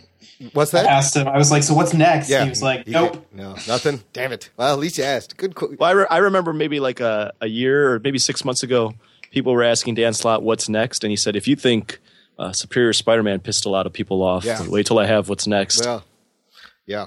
Yeah, it's all very good. So our two-parter was basically we would just talk to him on that show, and then we would talk about it on this show. It's like a two-parter. The conversation continues, so you kind of have to go and listen to both parts. It'd be fun. That's the idea. Yeah. We'll see. We'll see how that works out. Let us know what you need from us, David. We're on board. Obviously, it's going to be awesome. David, what do you? Before we get into this last bit of news, what do you geek out on? What's your thing? I bet I can guess what your favorite superhero is. Wait, really? Who? Yeah. What do you think? What do you think my favorite superhero is? I'm going to say Daredevil. Wow. I feel like you're a big Daredevil fan. I don't know how I know this. I just have a feeling you are a big Daredevil fan. I mean, my cosplay might have given it away. So, what did you think of the show? I loved it. I've not only met Charlie Cox, but last weekend in my Daredevil costume, I met the actor who played Nobu and Francis. Nice. And they saw me and they were like, "It's Daredevil! Come over here, guys!" And we were like, literally, like, well, we actually wanted to interview you guys. He was like, "You want an interview? We'll do an interview." Oh wow! Which one was Francis? He was the one. So like when Wesley goes off and gets killed, he's the one who he like doesn't tell and where he was going, and the guy like Kingpin like beats the shit out of him. That's right. Okay. That's right. But yeah, I've been a huge Daredevil fan. So when I first got into comics, it was like early 2000s, and I got really into Batman, and then I sort of like ran through all the Frank Miller stuff, and I was like, oh, well, Frank Miller did Daredevil, maybe I should read some Daredevil. So like I started with Frank Miller's run on Daredevil. Nice. Which you cannot start in a better place. No. And so I read that, and like that was like right before the movie came out, and I was so excited for the movie. Oh boy, I'm sorry about that. That was bad. What was bad about the movie in your opinion? I just like to hear, especially a Daredevil fan such as yourself. What went wrong? It just was. I don't know. It was just. It's been a while since I've seen it, but I think like Bullseye just didn't do it for me, and I felt like there just wasn't the whole like dark like. They tried to go that dark route with him, but it was a PG-13 movie, and it was like you don't get to see him be that like basically what you see in the show, where he's like beating people to a pulp and like it's like real, and it's like that. And it was also God. What'd you think of like Ben Affleck as him? What'd you think of the suit? I liked the suit. I liked the suit in that movie. Definitely looked good. I think Ben Affleck was okay. I don't think that any of the faults in the movie are his fault specifically. Yeah. But like there's things like he touches the wall when he walks in one scene when he's perfectly alone. It's like you're blind. Yeah, but why you are can doing see that? the wall. Like you know the wall's there. You know everything's there. That's a good point. It's like, you've lived blind all your life. You wouldn't be doing that, would you? No, it's if you were blind and legitimately blind, then you would do that. You would absolutely do that. If you're Daredevil, you're alone and not trying to like, fool someone and make them think that you're blind, then you would not do that ever. Yeah. Like this is the guy who does like parkour on buildings and shit. Like you're not gonna like need to run your handle on a wall. Fucking Charlie Cox nailed that. Like the way he played blind was so good. Like I know he went and he studied with hung out with actual blind people and kind of studied, and I totally bought it by the end. You think he's by the end. I bought it right away. Well, right away, but throughout it, Yeah. we got to spend so much time with him, and he just nails it. It's so good. So the guy who actually taught him, his name's Joe Strachet, and I did an interview with him as well. Wow. Holy fuck. Which was much more interesting, I have to say, by the end than the one with Charlie Cox, just because it was like, this is a guy who doesn't get interviewed very often. Yeah. So like what he was saying was just new. Like most of what Charlie Cox said, it was sort of stuff that even though it was fun questions and stuff, it's still kind of stuff that I already knew. But he was saying that like Charlie would have him make videos of him like doing stuff around the house and just like watch him as he was like doing this stuff because he is blind. So he was just watching videos of him doing things like making tea or like doing the laundry. And it was like, that's how into it he got. Wow. That's really great. That's really awesome. Yeah, actually. that's brilliant, and it's a great commitment. What did you think of the last costume reveal there? I thought Ben Affleck looked better. Yeah. That was that was early, and I'm glad you went as the Ninja Daredevil because that suit looks sick in the show. Like you are legitimately scared for this guy because you don't see him coming, and you just get knocked out, and you're like, "The fuck is going on?" I mean, I don't even see why he needs the red after that suit. No. Like, you just make it armored in like black armor. I believe it. Yeah. What's funny too about that suit is when it initially came out, not only me, but there was a lot of stuff online where it was like, this suit looks cheap. It doesn't look good at all. But then when you finally saw it in live action, I was like, wow, that's really practical and it looks legit. Like it looks really good. No, go ahead. As someone who's worn it, it's also like you can move in that. And like if you talk to people who are like, especially, I talk to cosplayers all the time, and a lot of them, if you watch them move, like they can't like move their shoulders or like they can't like bend their elbows properly, and it's like that. Like in that sense, it's a very practical suit. It looks comfortable. You look damn good in it, though. I gotta tell you, I'm like, you look like Charlie Cox. You actually. do. You really do. Like the same like height and body type. I was like, your body type. I mean, have you been working out? He's David? been working out. A little bit, yeah. We can talk about my jock side. Oh, David has a jock side. I did not know that. This is interesting. Not everyone is as a nerd, Imran. God damn it! Why not? Not everyone sits around and is the highlight of their weekend be a podcast. Oh, shit. Okay. I guess you're right. No, but Charlie Cox, he's from England, right? Isn't he? Is he British? Yeah, he's British. It's really weird. If you listen to any interview that he does, it like, especially right after I watched the show was when I did the interview with him. But if you listen to any other one, it just like his accent just completely threw me off. Yeah, I bet he sounds completely different. Like, he doesn't is the thing. It's just the accent that changes. Oh, huh. And so it's like it's even weirder because for me, like I'm so used to hearing British accents now, and it's like it was like hearing him talk different. Like it was just like a mind fuck for me. How long have you lived over there now? I've been here like 4.5 years. How come? That's weird. Because when I went that summer, in 3 months, I came back and I had a goddamn accent, sort of. I was like ending everything up as a question. In 4 years, how come it hasn't really rubbed off on you at all? Like, I didn't really hear any of it. I mean, I still do that with the question thing. Oh, you do? You hear that all the time. Like, it's just, Yeah, what is my the question friends thing? I don't know. it's I don't know just- what It's that like, is. do you want to go cinema? yeah. But even a statement will end up going up like that in pitch. Australians do it, New Zealand people do it. It's all kind of from that area. But me, I would start talking like them in like 2 weeks. I would be all in. I'd just be like, I'm just going to do British accent from here if I live there, just to fuck with people. I mean, it's the accent itself is I haven't caught, but basically every other part of like The vernacular. speech. Yeah, the So idiom. you Like, I call say- an elevator a lift?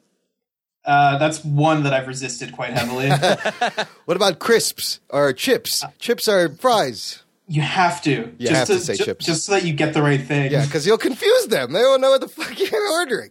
And if you say fries at a chip joint, they'll just be like, "What the?" Like they just look at you They're like, get out. "Come on, man." So some Yeah. of it is out of cultural consideration, I suppose. Yeah, but like I say cheers all the time. Yeah, that's a good one. I say going on holiday. I will say, do you want to go cinema as opposed to do you want to go to the cinema? Or I also say cinema instead of movie theater. And then they call the seasons a series. Like our I've learned that from our friends in 365 Flicks podcast.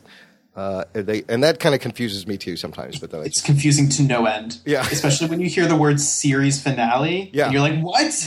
but they just mean so. Then what do they call the fucking series? An actual series finale? A series finale? I don't know. Yeah, they just call it a series finale. Just or maybe like the finale or the final episode. Yeah, it's in seasons. That's it's fun though. I love all the little idioms. Just so people know, because this is a question I do get asked. On A Place to Hang Your Cape, we call them seasons. Okay. And we do use a lot of American vernacular. Writers will write in whichever language that they come from. Yeah. But I'm insisting on seasons. So you make them, do you go and like change it, or you just tell them, please use these words instead for these articles? But we have like a 10-page style guide that they all have nice. to read. So. Well, when Imran it revealed to me that it was based in UK, I had no idea. Yeah. I thought it was an American website.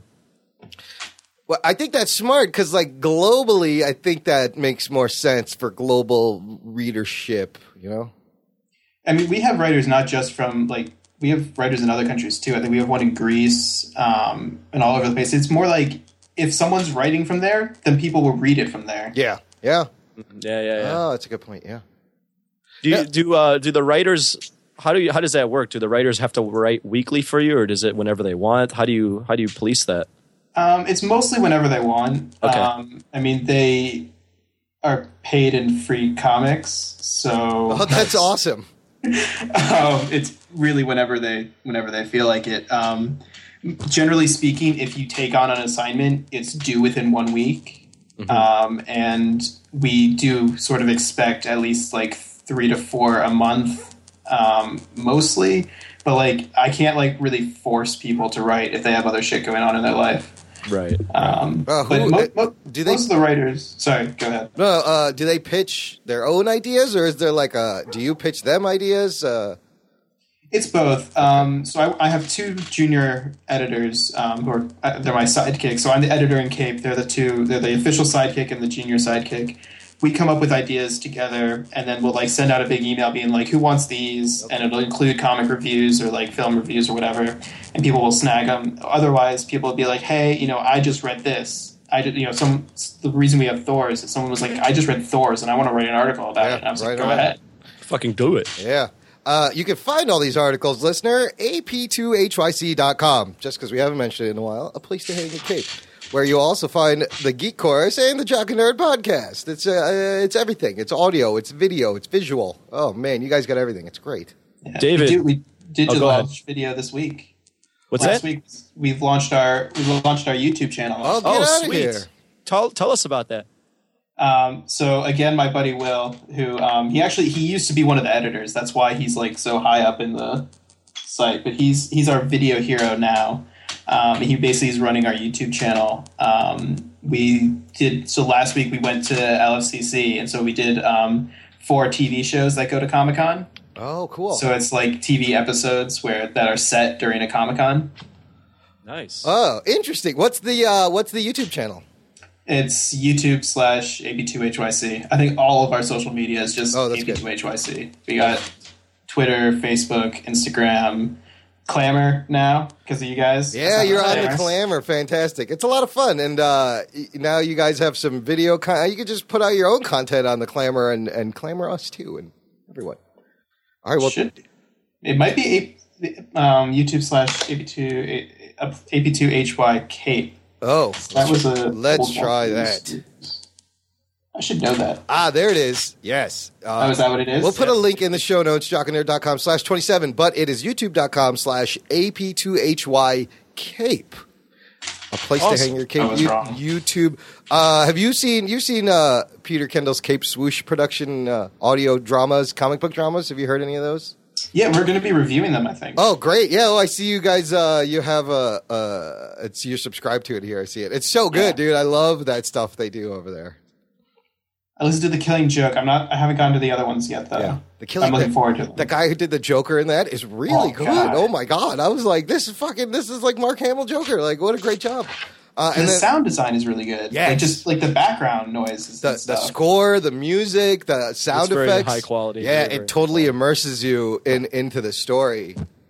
Yeah, really well done stuff. You guys should check that out. Cape Swoosh Productions on the YouTubes also.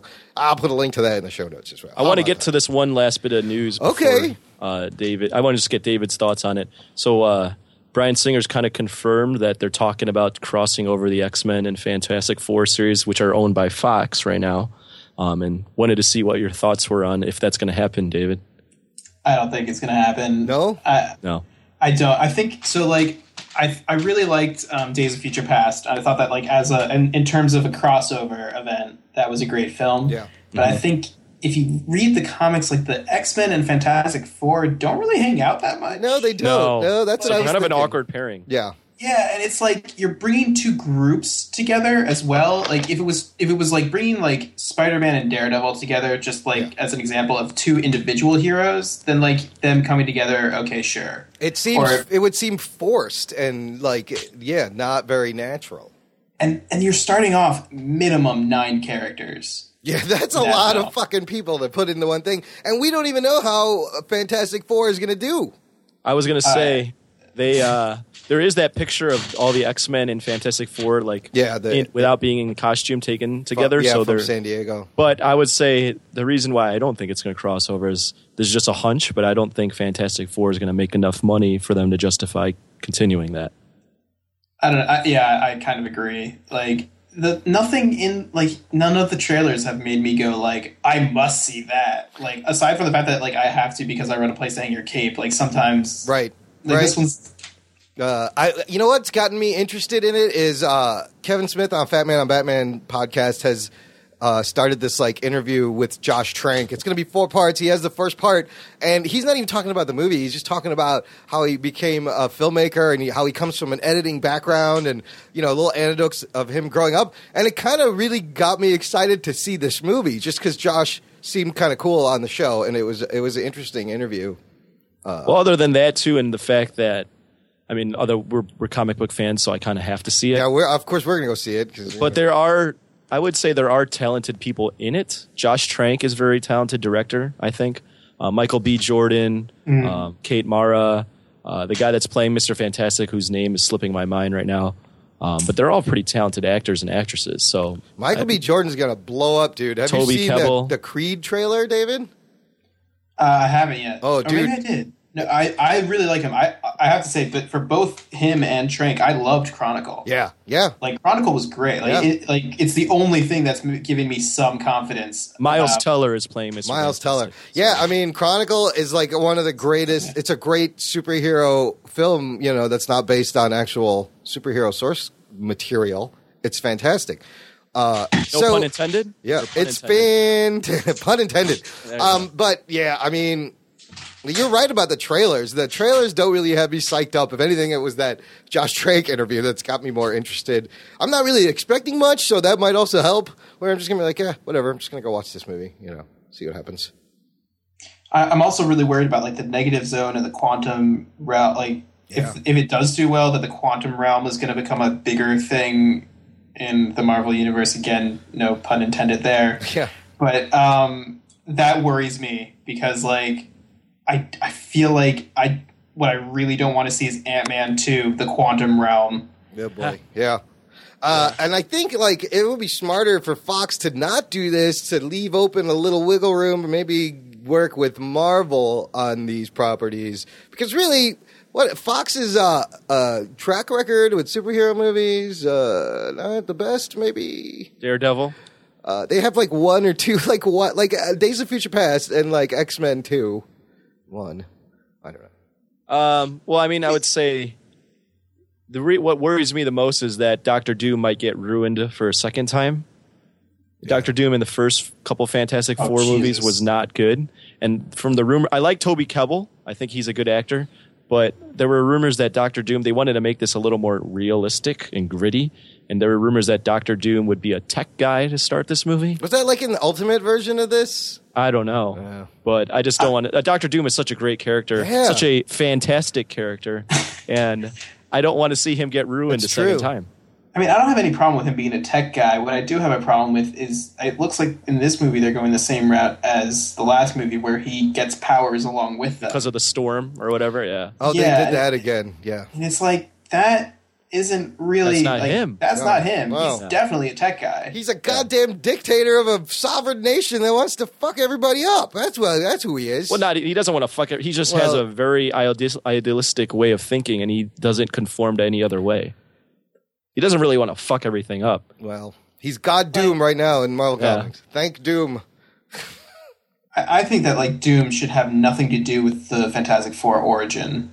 No, Right. I agree. Yeah. Like that, I think is like the biggest mistake. Like I would have been really psyched to see Mole Man and not Doctor Doom. Now, how can you make Mole Man and not make it silly and laughable? Like that's kind of tough. Also, like it would be tough. How can you make Ant-Man and not make it silly and That's true. laughable? Well, you No have- way to have I it. mean, You have Marvel Studios doing that though, Yeah. in the hands of Fox. I don't know. I love the cartoon. Just that moment where like you see Mole Man and he's yelling about the belligerent troglodytes. It's Yeah. like this is a kid's show. Why are Yeah. you using those words? You know, they taught you a lot of multi-syllabic words when you were little. So, yeah, we'll see what happens. I think this is just an early rumor. Mole Man was originally rumored to be in it at some point. Yeah, I did see that. Mole Man was. What? And wasn't Doom like a blogger or something too? Was That might have been what I saw, where he maybe been like a blogger, which It's I think that's true. that's just silly then. But, I mean, that stuck around at least. Oh boy. Well, it's coming out in like 2 weeks, so we'll all get to see what happens. don't you guys get the movies earlier, David? So sometimes we do with the Marvel movies because they're all filmed in England. We sometimes get them sooner. With Ant-Man is the first one we didn't. Oh, wow. But like Avengers came out like a week or so early here, and like last summer the Guardians and Winter Soldier came out a little bit earlier. Do American movies play well in England?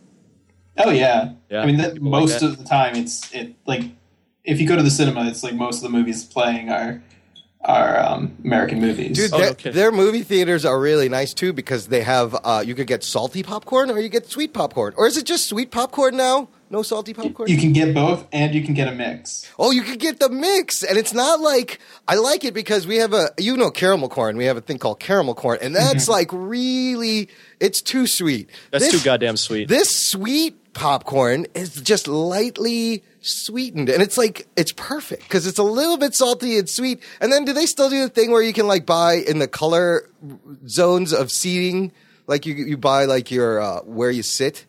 Oh, you straight up buy your seat now. It's like like in a proper theater. You're just buying like G12. Oh, really? Yes. That's slowly Not happening every too theater has here. it though. Do they have because I recently went to the theater and I didn't know this was a thing. I'm sitting in this, first of all, like you said, I picked my seat and I get there and it's this giant fucking lazy boy chair with like an airplane sliding table and it reclines all the way back. Like you could lie down and watch a movie. Like I just wanted to come back and take a nap in there. I didn't even want to see the fucking movie. It was so comfortable.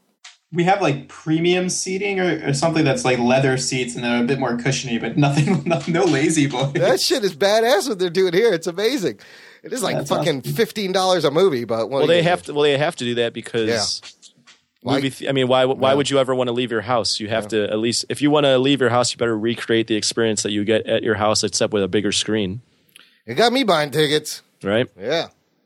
David, are you reading any comic books at the moment? I'm working my way through Superior Spider-Man right now. Okay. Thanks, Imran, for spoiling the whole thing for I him. did not spoil the whole thing. You I'm would mostly have. through it, so I it's probably okay. would have. Yeah. And I finished the first trade of Miss Marvel. Oh yeah, what'd weeks you ago. think of that? Isn't that great? I loved it. Absolutely loved it. It captures like the early like Spider-Man Peter Parker kind of vibe of a young relatable teenager, but in now, you know. And Yeah, modernizes absolutely. it. And it's also so most of what I read tends to be like indie comics and stuff, like the things that get sent to me. Okay. And it's only been recently that I was like, you know what, screw it. I need to go back to some Marvel and some DC, see what's up. There's some good shit, dude. I would also recommend the Hawkeye series. Superior Foes of Spider-Man is really good. The Daredevil, Mark Waid, Sam Neill Daredevil. Dan Slott, Mike Allred's Silver Surfer is really good right now. There's a lot of good shit out there. Yeah, basically I'm starting to pick it all back up. I think I got a lot. I picked up some of the new, more recent Daredevil. I think the Mark Waid stuff that you were talking about. Yeah, that shit's all. What is your favorite Daredevil comic story? I wanted to know. It's I can't remember the name. It's the one with where Elektra's introduced, the Frank Miller. Born Again. Is it Born Again? Is that or No, Elektra? Born Again is the one where he like gets taken apart. It's the one right before that with I think it's the one with the introduction of Elektra. Of And it's Elektra. like he flashes back to his college days, and it's like when the first time that he like rescued her dad with a scarf over his head. Oh, that's right. There's like this great scene where he's just like, she's just beating the crap out of him. He's laying on the street in the rain, and that's when he has the flashback. And I love that one. Yeah, all that shit is so good. All right, that's good. Can you recommend for me a good indie comic that you may have just come across that you really like? I think you'd really like.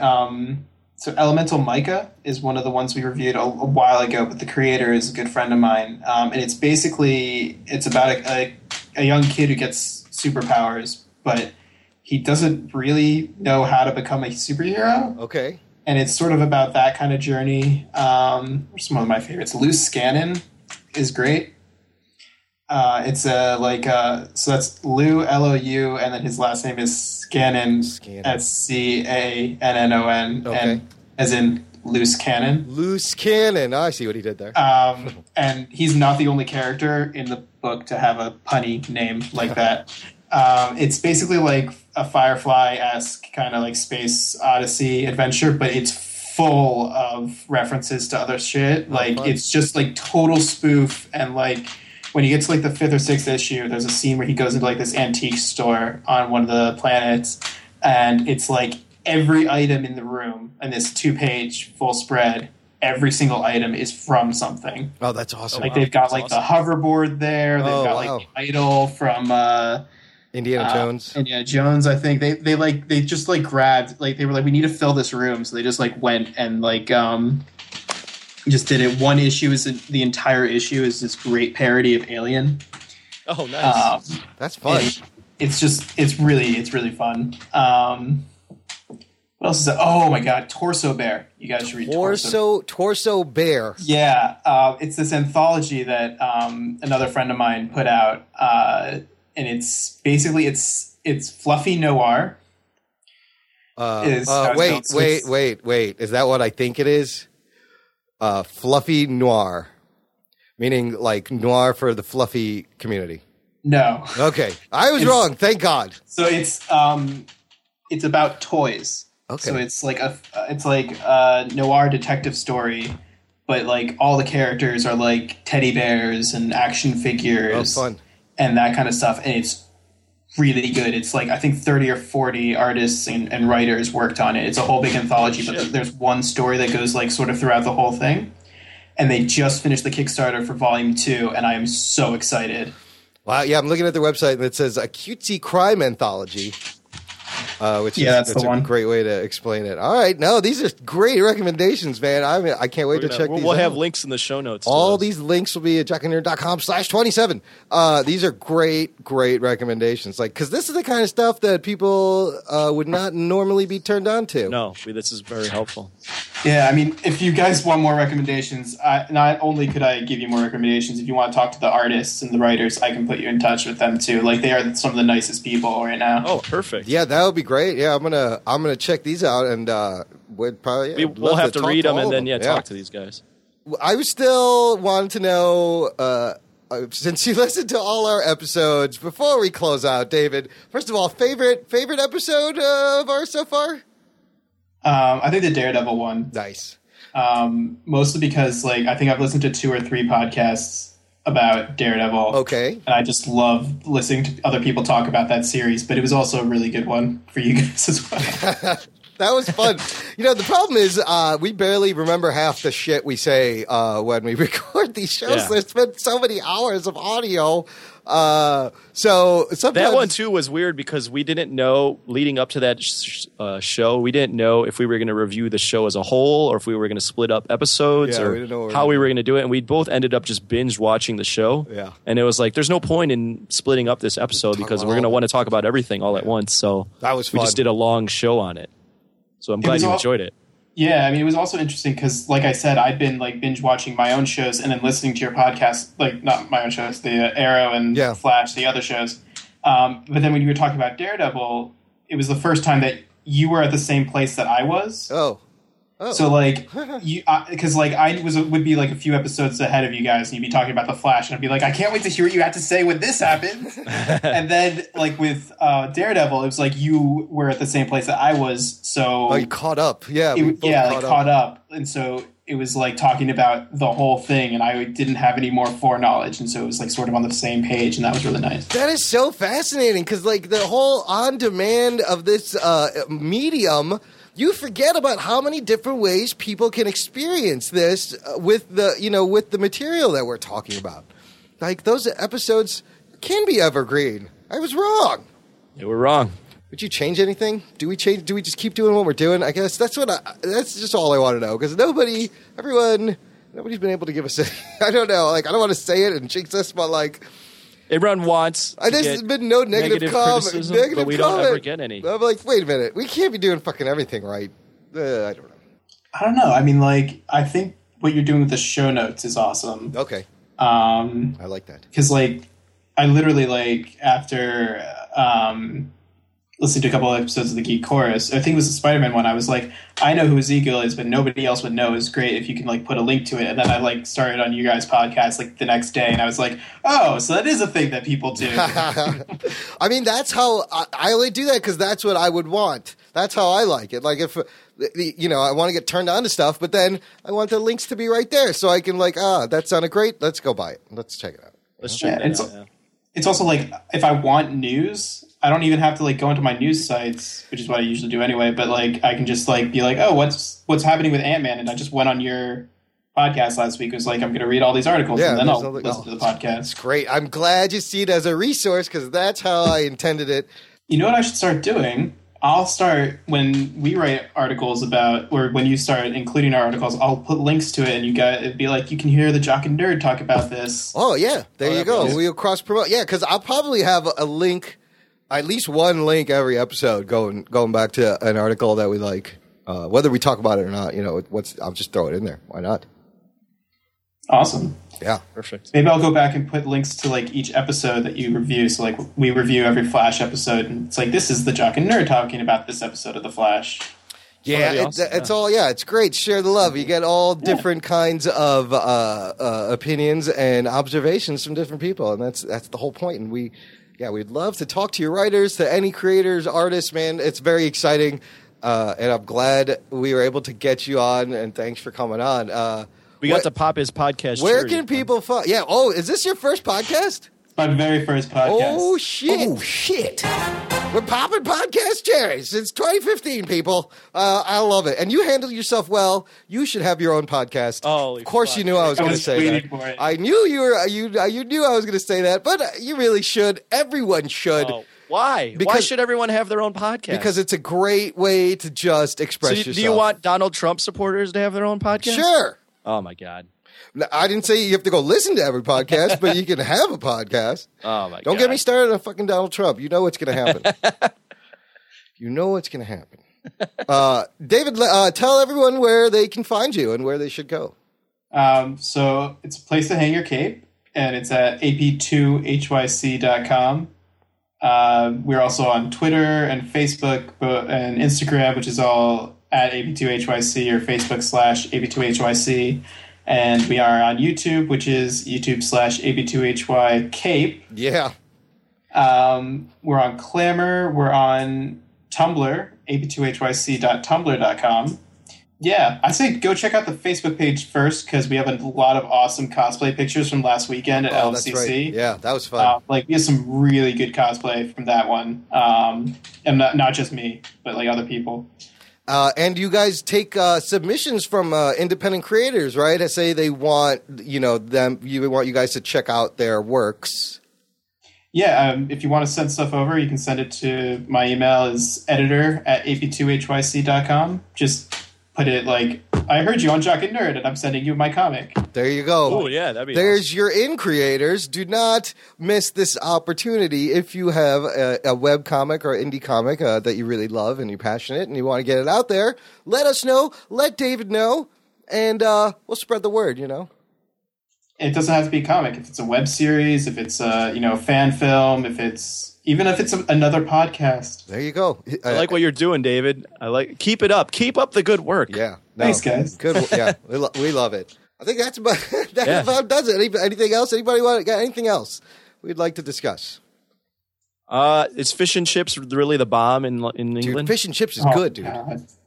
You can't even appreciate it until you get over here. Like, really? It doesn't make sense. What kind of fish? What kind of fish do they use? It's like any kind of fish. Cod, haddock. Whitefish. It's deep fried fish with fries. Battered, deep fried, and then you got to put vinegar on that shit, dude. I was gonna say, is there a sauce you use?